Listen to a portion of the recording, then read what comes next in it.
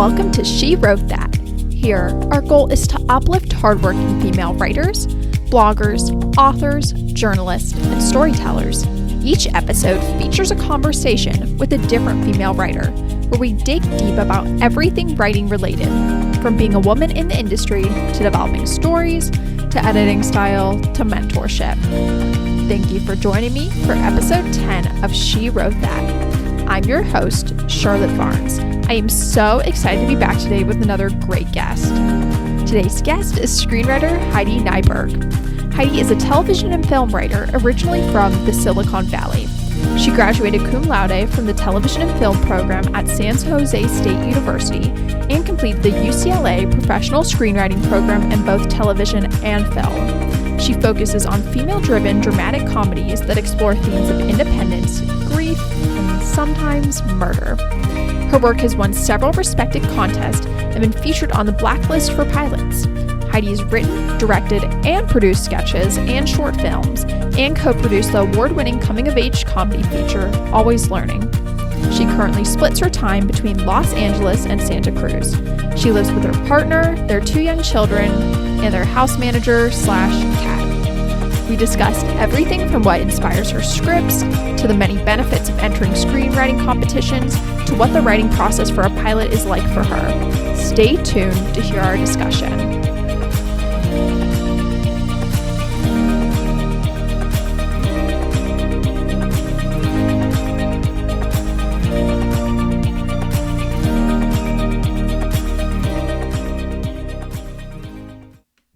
So, you first began your career as a data analyst and you worked for Netflix.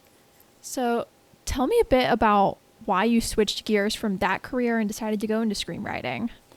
Well, I think, when I was really little, I wanted to write. I was a latchkey kid, so I watched a lot of television by myself at home. And I would think about how I could write those stories, but as a child I thought that the actors were just making up the lines, and I didn't want to be an actor because I didn't want to stand in front of people and do that.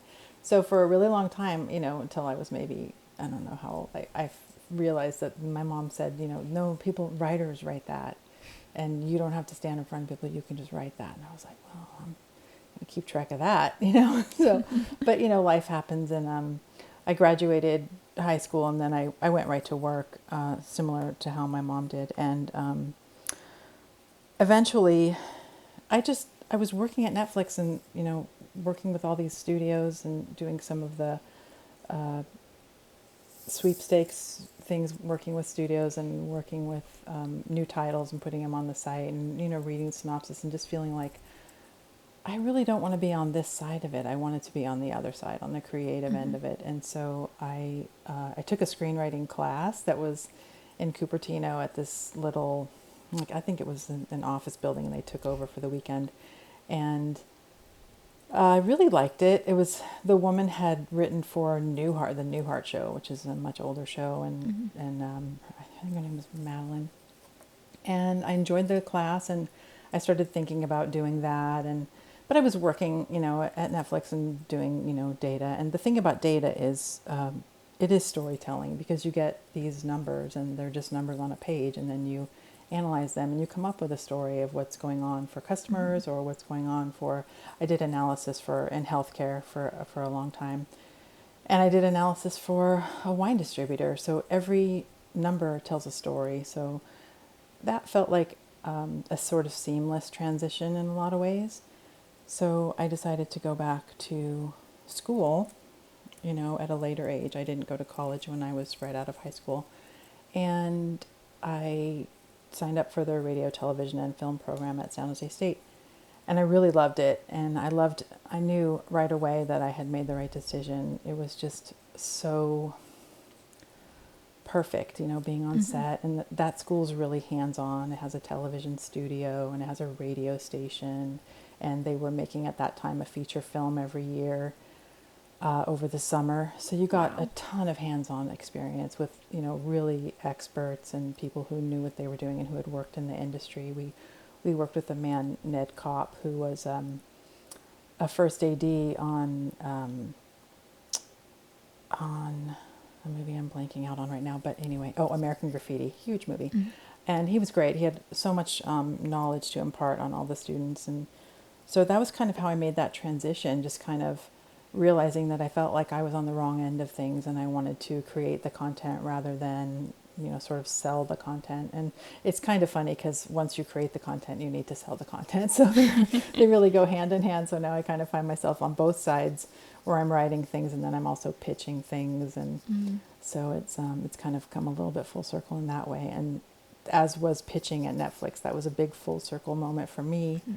Having worked there and then having been invited in to pitch a show and meeting at the studio or their offices in LA, it was very kind of surreal. I wouldn't have thought of that, 20 years ago. I wouldn't have thought, oh, wow, maybe I'll one day be sitting in their offices pitching my own show. So it was kind of cool. Yeah, that definitely sounds like a full circle moment. Yeah, would have been a better full circle if they bought the show, but next time. Yeah, you'll get them next time. Yeah, I'm on it. Would you say that seeing that industry from the business side, do you think that's helped you in your career and getting into screenwriting? I think definitely the storytelling element of it has been helpful. Plotting can be very mathematical. It's a different side of your brain when you're plotting a story. And so having that ability to step out of character and kind of think about, the structure of a story has been really helpful. And a lot of times I think that I'm a character person when I'm writing, but I'm also really interested in plot. And I once took this class. I take a lot of classes. I just think there's just so much to learn just across the board in all subjects. And this one screenwriting class, the teacher was telling us, about how plotting can be done on the opposite side of the brain, more mathematical. And he suggested that you go do some math, some like complicated math problems before you start working on your plot. And it really works. Like it works for me. It really worked for me to get my mind in a different framework and sort of see things from that other side of your brain, not be so character. I mean, I always choose plot lines that are complementary to the character, that challenge the character and speak to the theme of what the character is about and what they're going through. But structure-wise, it's really helpful to kind of come at it from that direction. So in that way, I would say it's helpful. Not that I'm a math expert, I'm definitely not, but analysis is a little bit different. It's more storytelling. So I think that's been helpful. As far as the actual work of what the stories ended up being, when you look at the data, it's more about, what people are watching, what they like, from an anonymous perspective, and seeing, things that are trending and that kind of thing. And then also looking at, it was user data too, so we learned a lot about how users interacted with the site. So that was a little bit different. But I do think that being on that side helps you kind of see what people gravitate towards. But then again, audiences are always changing. So that kind of information from back then wouldn't be helpful now, but it is helpful to think about, what people gravitate towards, kind of be in the moment of, and reading a lot is also really helpful. Reading lots of scripts that are well written to kind of get, your feet in there and really kind of see what works and what doesn't, and then to kind of see how you can put your own spin on things. Yeah, that makes sense. And you talked about the math angle of that, which that sounds fascinating. I never would have thought to do math and then sit down and start plotting. But do you think there's anything else beneficial that you learned in school that sticks with you today in your career? Oh, I think the biggest thing that I learned to do that is a challenge for anyone in any career, really. I mean, screenwriting is a different kind of job because you write something and you put it out there, and it's one of few jobs where people immediately, their first thing to do is to critique it and criticize it and take it apart and analyze it. And so I think taking screenwriting classes, in college and after college, and I went to the UCLA professional program, and really learning how to take a note and how to see it as sort of a separate thing from yourself, because you write something and it feels very personal. You usually write it alone when you're not in a TV writer's room. You're writing alone much of the time. And, you bounce things off writers groups and that kind of thing. And you're always getting notes. And I think learning how to listen graciously and be able to sit back and sort of let the note marinate and just kind of think about what it really means and see the note behind the note, because oftentimes someone will say something about your script and you'll have a visceral experience to that note. Like you'll feel like you don't really see it that way. But in my experience, no matter what the note has been, I will always look at the note and see what's really behind it. Is it, if the person doesn't understand a certain story element, is that because, the character isn't clear? Or I'll just always look at it no matter what. And I'll usually do a pass on that part of the script or the whole script based on, whatever notes I get. And even if I didn't agree with the note, even if the note doesn't really actually apply, I can still, I always find a way to make it better. So in the end, all notes are helpful. And I think that was the biggest lesson to learn. I particularly learned that at UCLA, where we would have online meetings, and everyone would read each other's work and just be really, really honest about, what they're reading and just to get the best script you can possibly get. And I think that was probably the biggest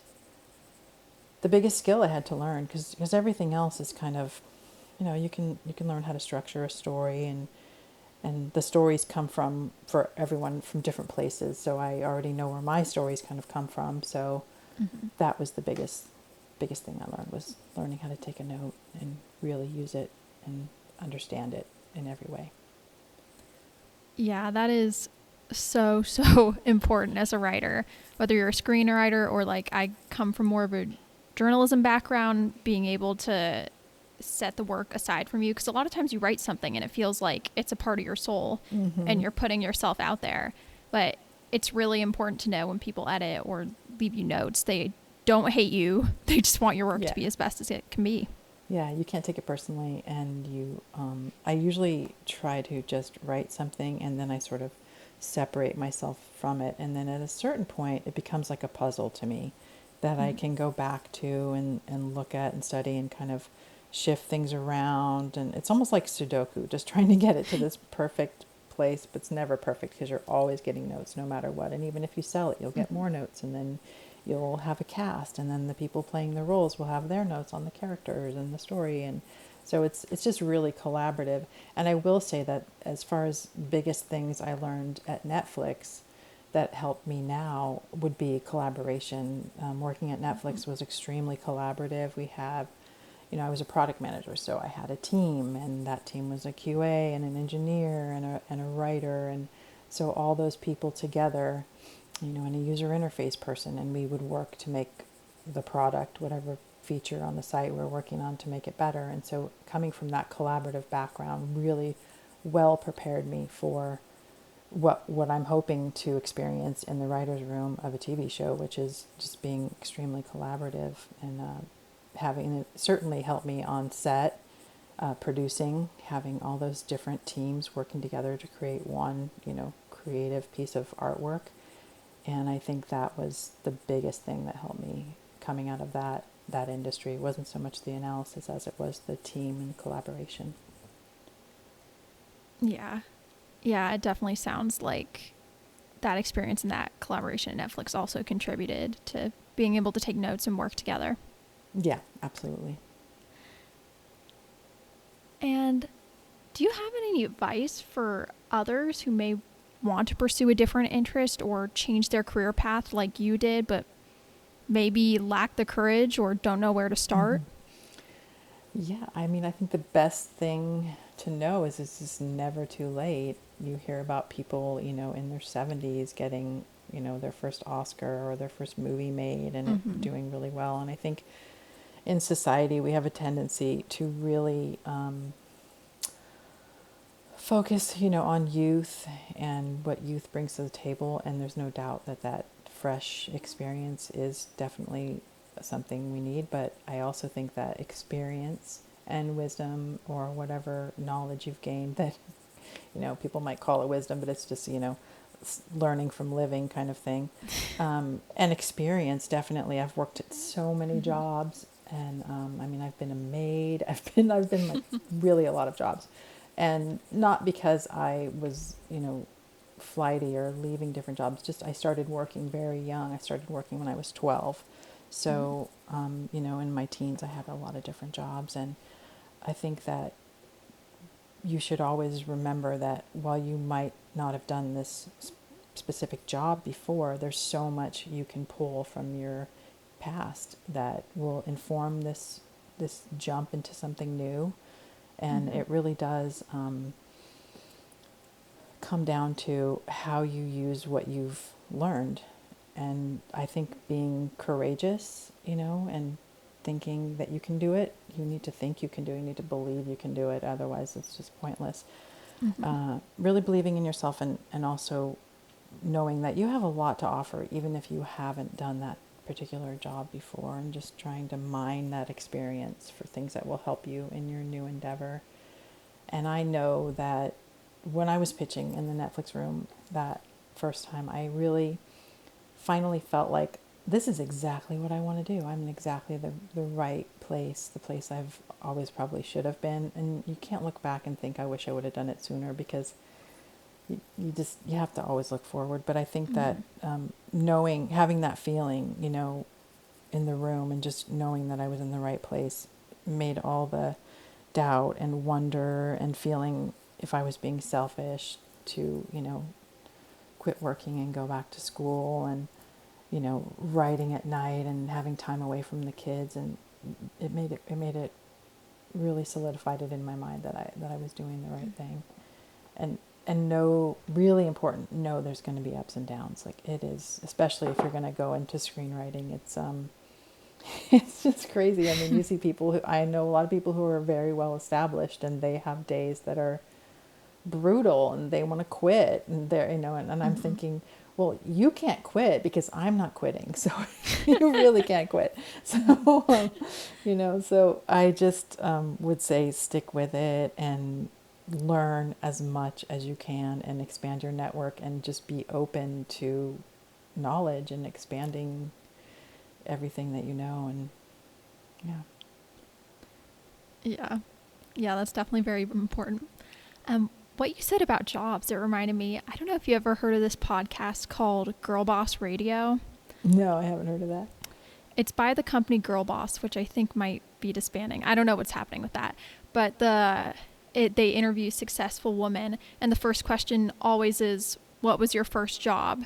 And it's always stuff like working at the grocery store, or I was a dancing clown. And it's so interesting to see how people's first work experiences contribute to what they do and how they pursue their dreams later in life. It's funny, and it's funny that you say that, because my second job was at a movie theater. And we didn't pop our own popcorn. It came in bags. It was terrible. And the bags were stored up the stairs with the where the cameras were that played the reels. And so we'd have to bring down this huge bag of popcorn, and it was not discreet because it was right through the lobby, just dragging it. And I was doing that one day, and the bag broke, and the popcorn was just all over the lobby. So yeah, that was fun. But yeah, working in a movie theater was also, I was watching that show, 13 Reasons Why, and the girl in that show, she worked in a movie theater, and the outfit was the same. And I was like, oh, the burgundy vest and the bow tie. It brought back so many memories. Did you get to watch all the movies? Yeah, we did. Well, we only got 20-minute breaks, so we got to watch the movies in little 20-minute spots. So you were kind of, you came in when you came in, and we didn't get to come. I was really young. I was 15, so I wasn't able to go, out at night and go to the movies at that age. But on my breaks, I would. But it was a bummer because it was during this period of time where it was all scary movies, like a lot of those kind of 80s, and so I wasn't really into those movies. So yeah, it was funny, but. Well, that still definitely ties into what you're doing today. Yeah, absolutely. So getting in a little more into your writing and your writing process, do you have any major inspirations or experiences that influence your stories, or like what you like to include in your scripts? Yeah, everything I write is personal in some way. So, Fab Girls, the one about Silicon Valley in the 70s and the women, single moms of those days, is inspired by my mom, who worked in the valley in the fabrication labs, and with all these other women who didn't have college degrees, and they were mostly single moms, and so that show's inspired by that time period. They actually built and tested everything in Silicon Valley, and no one knows about them. They were sort of the blue collar backbone of the birth of Silicon Valley, and it's kind of all during the sexual revolution, the kind of the height of that, and it was no fault divorce, so you had like a lot of single moms. So that story was inspired by that. Every story has a personal element to it, even if it seems like, how could that have a personal element to it? I've got this new script called Least Favorite Animal, and it's basically Dexter meets Real Housewives. So these women are kind of vigilantes, but they're kind of fish out of water. It's a dark comedy. They're not used to killing people, but they're just getting on their feet about it. So it's a lot of really dark humor, and that show, while it seems like, well, how could that be personal? You're not killing people. So, but show was born out of the neighborhood I live in, and sort of just turning it up to level 11, where we had a person who was a murderer that was living in our neighborhood, and they were living in what's called Section 8 housing, which is housing for people who don't make a lot of money. And so, but he did, and he was also a convicted murderer, and so everybody kind of really wanted him out of the neighborhood because he was pretty dangerous. There were episodes that had happened throughout the years that he lived here. And so I just kind of thought, wow, what if we really, really wanted him out of the neighborhood, And when you're a writer, it's very easy to go from 0 to 11 and just imagine this world where that would be okay, So, and so that's the story of these women who are these vigilantes. So it does, even though it seems like, how could that even remotely be personal story, it actually is. I have another story that's about a pilot these are all pilots, about a man who he's a surgeon, a surgical intern, and his son was killed. It was pretty much his fault, and he wants his son back, so he goes to defies science, essentially everything he believes in, to bring him, to resurrect him, and he finds someone who can actually do that. And that's another case where it's like, how could that remotely be personal? Well, it was because I met someone who had twins, and one of them died, and then he never saw the other twin again. He just never did. And I just always thought that grief, that is so overwhelming. To what end would you go? What would you betray? Who would you become if the grief was so overwhelming that it changed you, And so that's where that story came from. And so yeah, they're all personal, personal inspiration, personal stories, people I've met, now no one's going to want to talk to me because they're going to be like, no, don't tell her anything. But she'll make it seem a lot worse or more intense. But yeah, it usually comes from something personal. That's where my sources are usually. Yeah, all of those sounded so interesting. You definitely have a special skill to be able to pull out those details and be able to expand on them and turn them into those full stories. Yeah, they're definitely not, they don't end up where they started, that's for sure. And yeah, I'm kind of, it's fun though, I think, and I think it's a good way to harness kind of your imagination and give it a direction, because especially these days, you need to be able to have a focus. So walk me through what your typical writing process is like for a pilot. Oh, yeah. So typically I'll get an idea and I'll think about it. And once I realize that I'm kind of thinking about it more than I'm thinking about anything else, I start to write down kind of notes about it. And usually it's when I'm driving or I'm in the shower. when the ideas come. I don't know why. Or the middle of the night is also big. And I don't think this is unique to me by any means. I'm a total writer cliche. This is what most people probably, would say. And once I start seeing scenes and hearing dialogue, running through my head about what one character would say to another, that's kind of my cue where I know I'm on to something. This is something I'm passionate about. This is something I want to write about. So I'll start writing. I usually outline loosely. Some people do really outlines that look exactly like a script. I think that's sort of the right way. If you had a right way to do it, the way most people do it would be to outline it in that way. I do a beat sheet is more what I do, and then I fill it in later.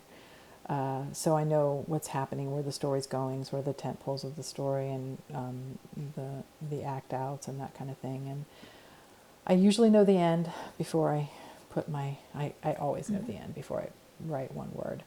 And then, then I just start, once I have that kind of loose outline, I just start writing, and I write the scenes in order. And then I kind of sit back and think about the characters, and I'll run exercises on the characters. Like, there's things you can do where you interview your character as if they're visiting a therapist, and you ask them, various questions, or you can there's a lot of questioning tools online, like the Vanity Fair question thing in the back of the magazine. You can use that on your character. And so I'll do that just to make sure the characters all sound really different, and I need to know how each character feels about the other character. That's really important to just kind of narrow that down. Mm-hmm. And then once I have a draft, some people just do what they call, a vomit draft, or just a draft to just get it out on the page, and they don't edit as they go. I do edit as I go, so it takes me a little longer to get that first draft. I'm a little bit of a perfectionist, so I do try to, I get hung up on words. Like, I really want the right word. And sometimes I run into situations where that word doesn't exist, and I kind of want to just invent that word right then and there, because it seems like a word that we need. So I spend a lot of time editing as I go. And there's a lot of writers that would say, that's wrong, don't do that. And I don't really think there's a wrong way to do anything. I think if it works for you, then that's your process. But yeah, I do edit as I go. And then once I have a draft, I give it to my husband, and he reads it because he's free. And I also share it with my writers group. I was in a writers group for a really long time, and then sometimes they just break up. They just do.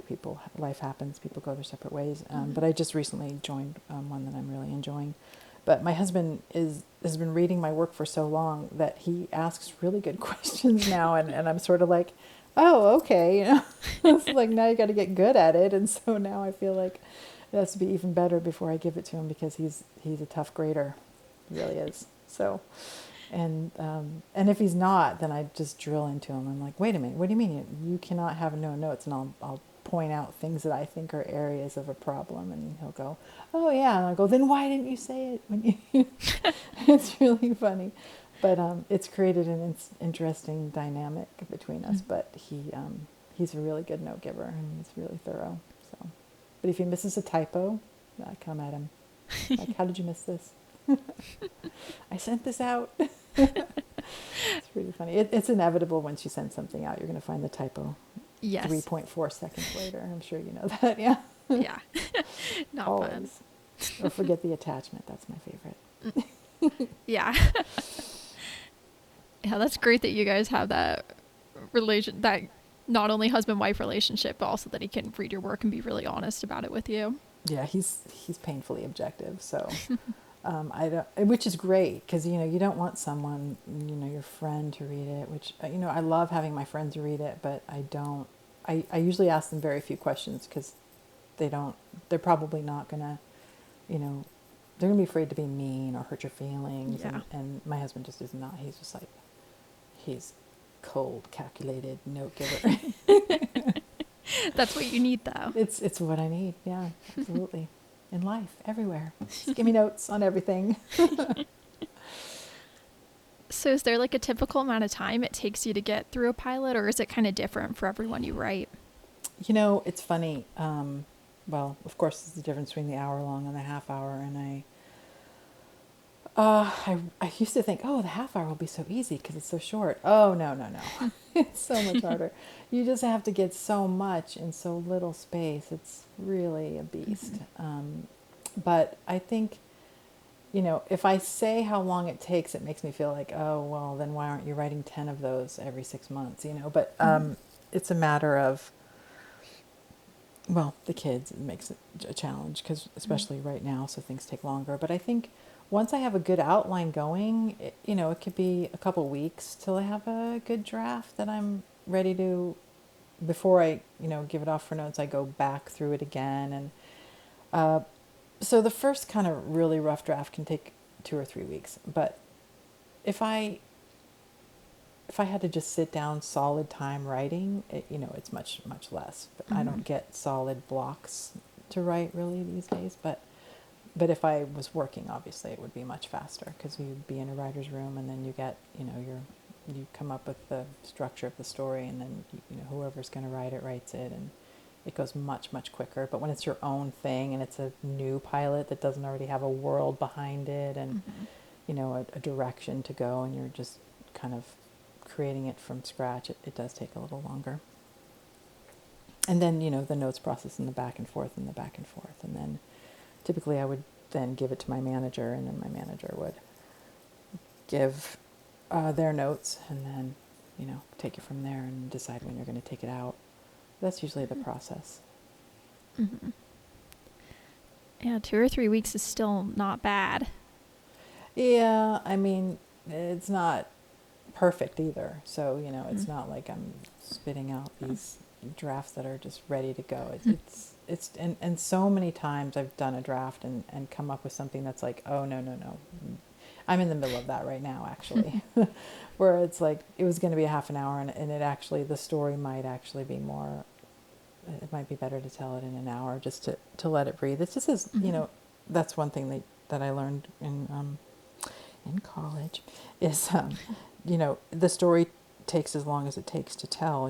You decide the length sort of based on, what's the best for the story, like to get it out there and without it feeling rushed or feeling, it's as long as it needs to be, is basically. There's all these, page count rules. Obviously you don't want something super long, but nothing, too long, especially with a feature, but, it reveals itself as I write it, whether or not it's a half an hour or an hour. I think that becomes clear. Mm-hmm. Yeah, that definitely makes sense.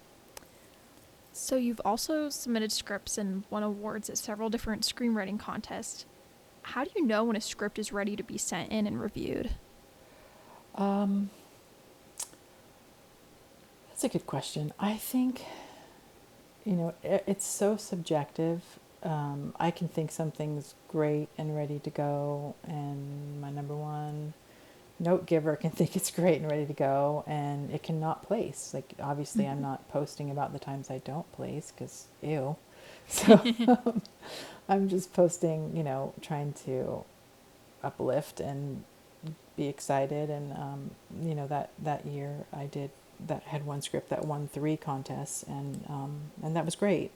And that's the one I was able to pitch at Netflix. But I think you just have to get it out there. If you feel like it's ready and you feel like you're hitting everything you need to hit and the structure's right and the story, you have an ending that makes people want to watch more or read more.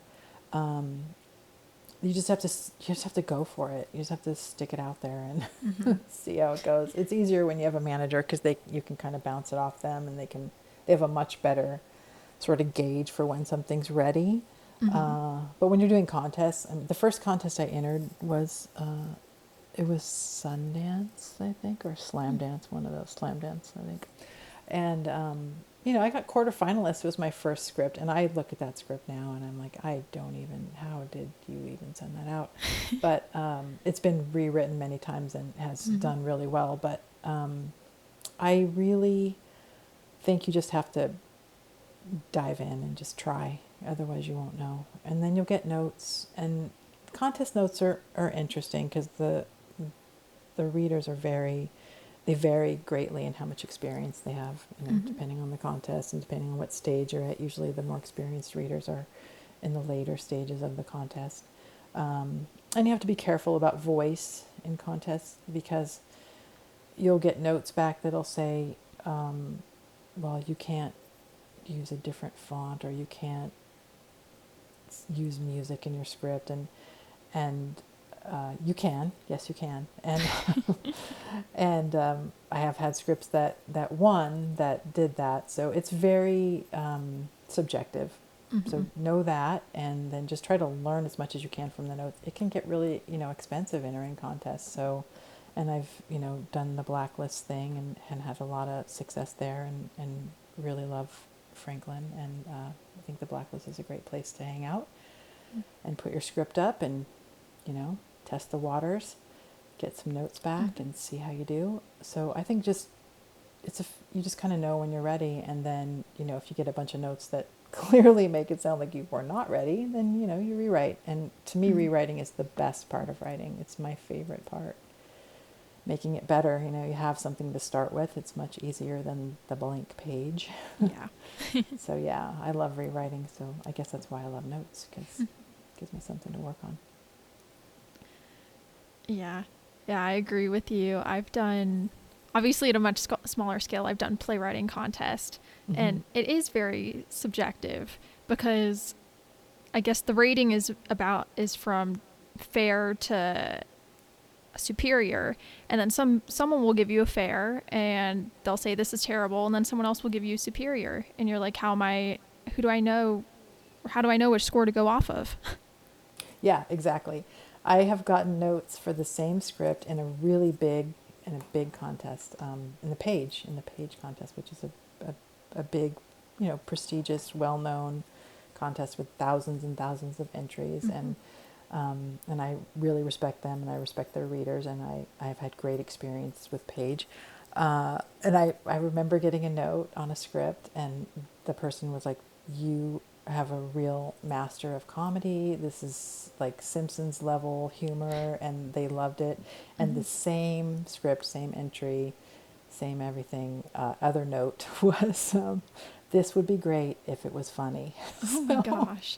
It's, you just have to get really thick skin, which is difficult, but you have to laugh because it is very subjective. And whenever I get a note that I feel like, oh wow, ouch, I remember that, because that was like the same exact script, the same exact contest, and it was just funny, to read. And I probably should put that one on the website too, just so people go, oh wow, okay, she's either hilarious or she's completely unfunny, and this is just so it can go both ways. Yeah. So you mentioned getting to pitch Netflix and getting good notes as a perk, but do you think there are any other great benefits of entering contests as a writer? Yeah. Oh, absolutely. There's so many I haven't even listed. So networking. I've met a lot of writer friends through networking. Someone will see that you won or placed, and maybe they also placed, and they'll reach out, and then you have a friend. And I have a lot of friends like that, and friends in my writers group. I enter, and then the networking. Like, I think Script Pipeline is a great contest. Tracking Board is great. That people really, when you make a certain level, they really stick by you and help you try to get, your script out there, and help you try to get signed. Stage 32 was also super amazing. They sent me out on like 9 meetings. I met Norman Lear. Wow. I mean, it was amazing. It was an amazing time, and I think they're all very, very supportive, and highly recommend those contests. Obviously the Nichols, because the Nichols. So I've never made it past like top 10% in that, but I'm not going to stop trying. And but really, just those bigger contests, they have a lot of people who will back you and get your work to managers and agents, and help you, and even like a Script Pipeline, he'll read, Matt might have said, he'll read my work to this day. He'll just be like, shoot me a draft. I'll put you in the queue to read it just to help, and they're great. And so that's a really good benefit. And then of course the networking and meeting people. And I think it does matter. I know when you go to pitch something, you're not going to necessarily lead with, hey, I won, whatever contest, because it's a different world and they don't necessarily know about all of those contests, but they certainly know about some of them. I just think it's a useful tool. And if you can, use it to meet people and, kind of promote your writing and get yourself out there, it's definitely a good route to take, Yeah. Yeah, that definitely sounds like it's a great way to make connections and a great way to improve your writing.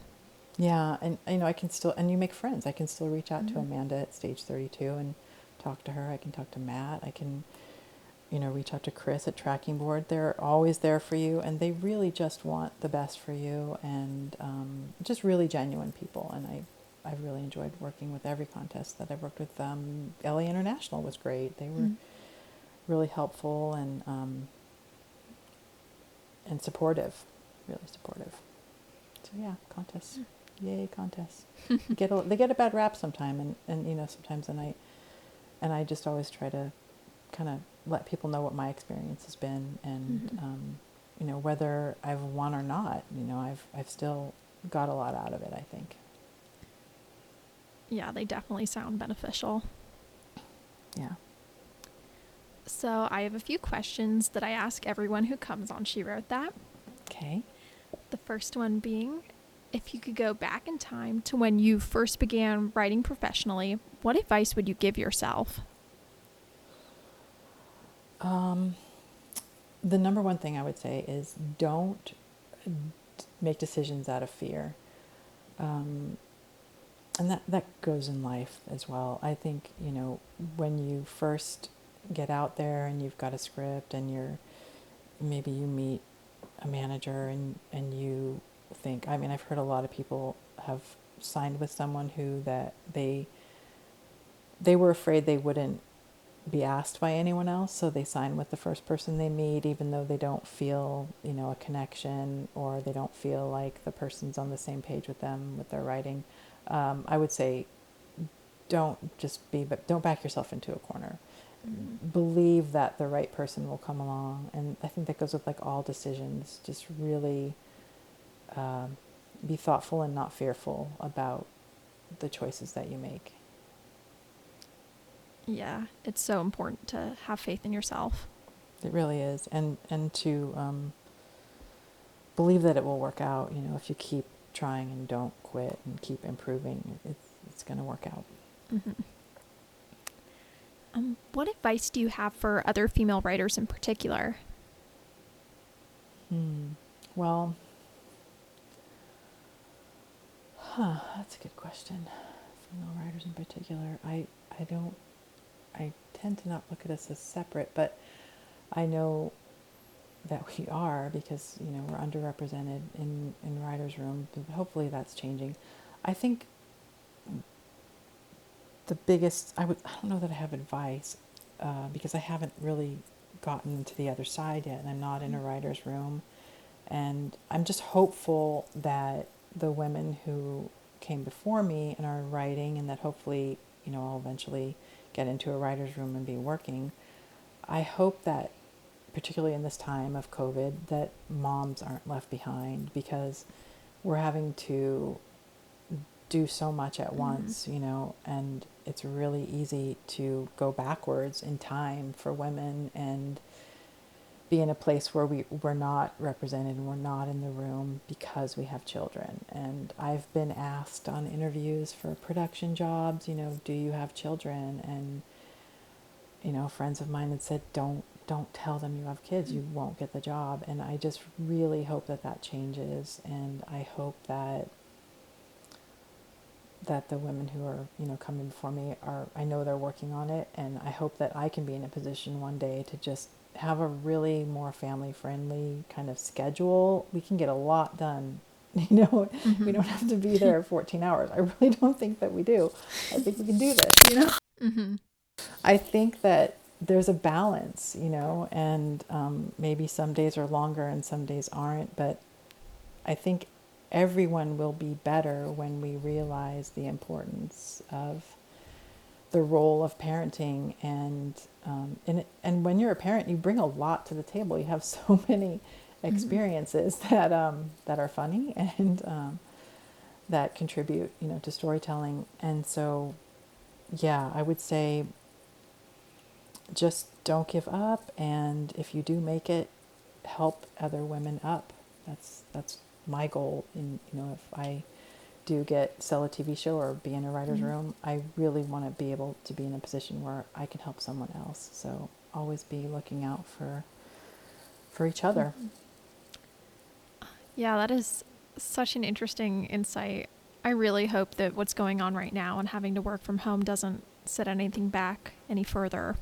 Yeah, it's scary for sure, because to know that even before this, I've been asked if I have children, and so after this, I don't imagine that's going to get any better. But hopefully it will. So hopefully we're making more progress. It's a scary place to be in when you have, and I'm not even an essential worker. I'm just a writer. I can put that aside much easier than women I know who are working in jobs that are essential, doctors, nurses, housekeeping, everything. And they have to do both things, and it's near impossible. And so I think that we really have to be sure that we're looking out for each other. So that would be my advice, is to always go forward with other women in mind, that you're forging a path, and to always look back and see who needs a hand up. Yeah. Yeah, hopefully there will be positive change in the future. Definitely. And I know there are a lot, but what do you think is the most important skill that a writer can have? Well, it depends on your personality, because sometimes having that sort of that diligence and that ability to not be distracted and really focus is challenging. So I would say having that ability is something good to hone in on. But I do think the most important skill as a writer, even though writing is a solo endeavor, would be the ability to collaborate and take input and feedback and notes from people, because it's only going to make your work better no matter what. It will never hurt the work to just take a pass on a note, or involve someone else, let someone else have some ideas, and there's room for all the ideas. So yeah, that's my advice. Definitely be collaborative. Yeah, that's really true, just as we were saying earlier. And are there any books or publications or scripts that you've read that have seriously changed how you approach writing or what you like to write about? So I think I'm a huge Wes Anderson fan, so I like to read a lot of his work. I try to read not every pilot, but as many pilots in the genres that I write as I can. And I don't have anything. Marvelous Miss Maisel script I thought was really well done. I really liked the Glow script, the pilot. I don't know that there's anything that's changed, but it definitely informs me. I feel like there are these rules, and then you read scripts or these rules that people talk about that aren't really there, because the most important thing is that you inject your voice into your work, so you just don't sound like any other script.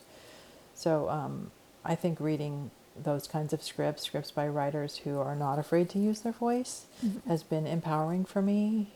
And also hearing people that I know who are successful writers really stress that the most important thing is the story and getting your voice out there. Because if you want to get staffed, you need to have a perspective and a point of view, and you need to be able to show on the page what you bring to the room, and your personality, your writing style. So I try to read things that speak to my writing style, so I can kind of understand better. But yeah, so those are kind of some recents that I've read. Dead to Me, I really enjoyed. The Ozark Pilot, those are kind of darker ones. I was reading kind of some darker things because I'm working on that darker piece. So yeah, I try to read a lot of scripts, and those are some of the ones that have kind of been standouts for me. Yeah. Yeah, I'm sure I'm in any field reading a lot of what you're doing of similar works is definitely helpful.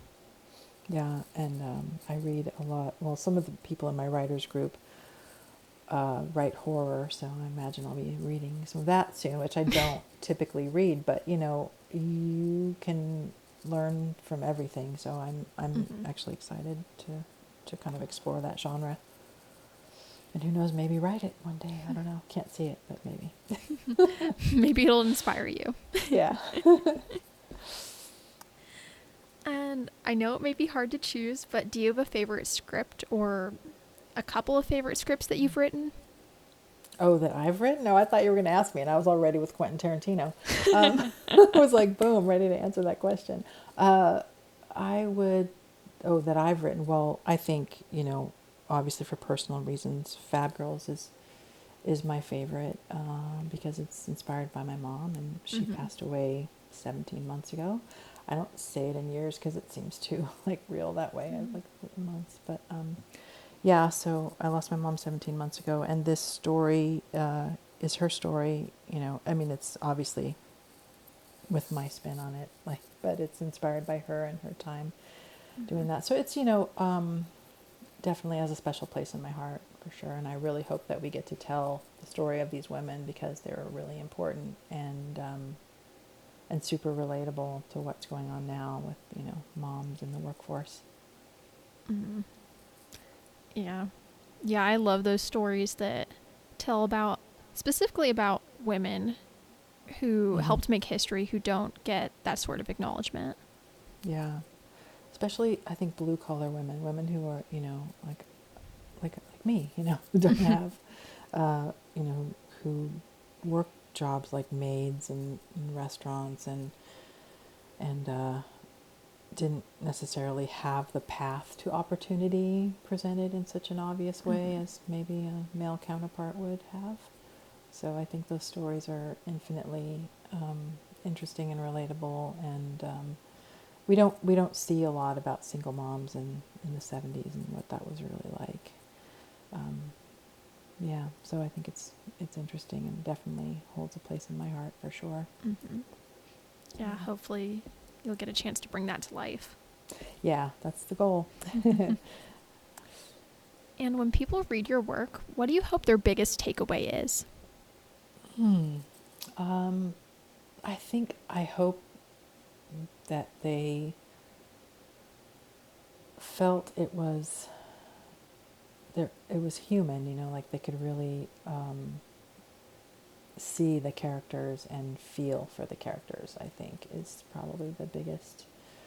When you're so engrossed in something that you really care about what happens to the characters, I think is the hope that I'm kind of getting that out there and making people really care about these people and want to know, hey, what happened to them? How did that go? How did that end? What was that path like? And seeing something maybe they had never known about before, maybe never experienced, with Eternum and the grief and that level of grief. And I wrote that before I had kids, and so I did a rewrite after having kids because I just had such a greater understanding of what that loss would look like, might look like. And with Fab Girls, really trying to get people to understand the path of the single mom with so much just with a human kind of eye where they can really empathize. Empathy, I think, is critical, and I think if you can get your readers to empathize with your characters and want to go on a journey with them, then that's the greatest gift. Yeah. Yeah, that is definitely a great goal to have, especially as a screenwriter. And that's all I have for today, but thank you so much for joining me and talking with me. Well, thank you. I really enjoyed it.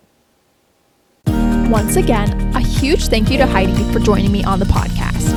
To keep up with her and her work, you can find her on Twitter at Heidi Nyberg. To learn more about this show, you can find us on Twitter at She Wrote That Pod and on Instagram and Facebook at She Wrote That Podcast. And make sure to subscribe, give us a review, and follow wherever you get your podcast. Thanks so much for listening. We'll see you next time.